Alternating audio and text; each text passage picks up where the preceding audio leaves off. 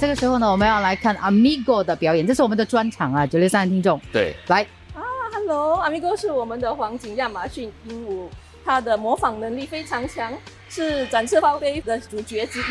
OK， 很厉害。Say hello。哦 ，Good bird。What's your name？Amigo。啊，他会自我介绍。Amigo。而且还特别念他名字 Amigo。我再多一次。What's your name？Amigo。Good bird。我奖赏他的是杏仁，还有核桃，很健康的食品哦。对，他喜欢吃坚果还有葡萄。是你们自制的吗？但是我们要把它弄小一点，掺在一起。对。那既然这个是963好FM的专场哦，是不是可以请 Amigo 呢唱一首生日歌给我们963好FM的听众收听呢？今天过生日的朋友，有福生日的朋友，他们要听你的生日歌，我们唱首生日歌好吗？他听得懂华语耶。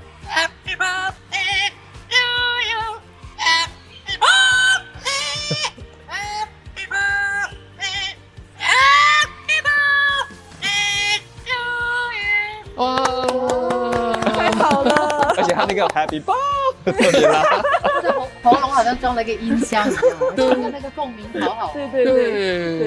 Amigo 教我唱歌，Amigo 很好。Amigo 会唱几首歌？他会客人来 ，Rasa Sayang， 对，还有 Happy Birthday。他唱3种语言，数数就2种语言。比新加坡人。Amigo 几岁了？差不多有25岁了。看不出嘞，这么年轻。对，他开始表演，你都还没有来了。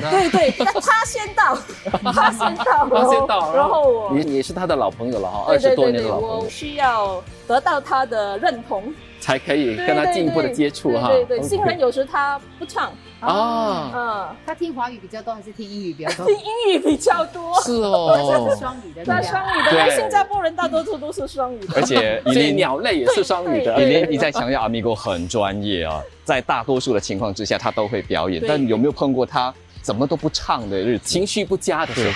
有，因为我们也是有几支黄景亚马逊英歌，就是 Amigo 不表演的话，我们得有后备了。对，有时他心情不佳或者身体不舒服，他不会告诉我们，可能他就数到一半，1、2、3就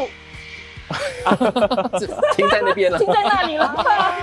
我们就会尽量叫他唱歌，或者他最喜欢唱的其实就是那生日歌。然后我就 OK， 我们就不数数了，我们唱歌好吗？至少唱首歌才回家。这样子。所以作为我很喜欢他唱客人来。对，作为主持人的你，很多时候是要配合主角了，对不对？这就训练我的临场反应，然后加强了我的怎么说呢，幽默感。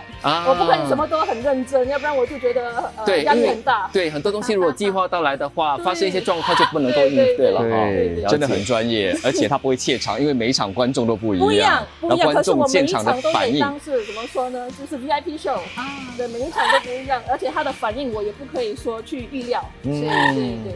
太厉害了！他想吃东西了你要回家了吗？你要回家了，我们让 Amigo 休息啦。好，谢谢 Amigo，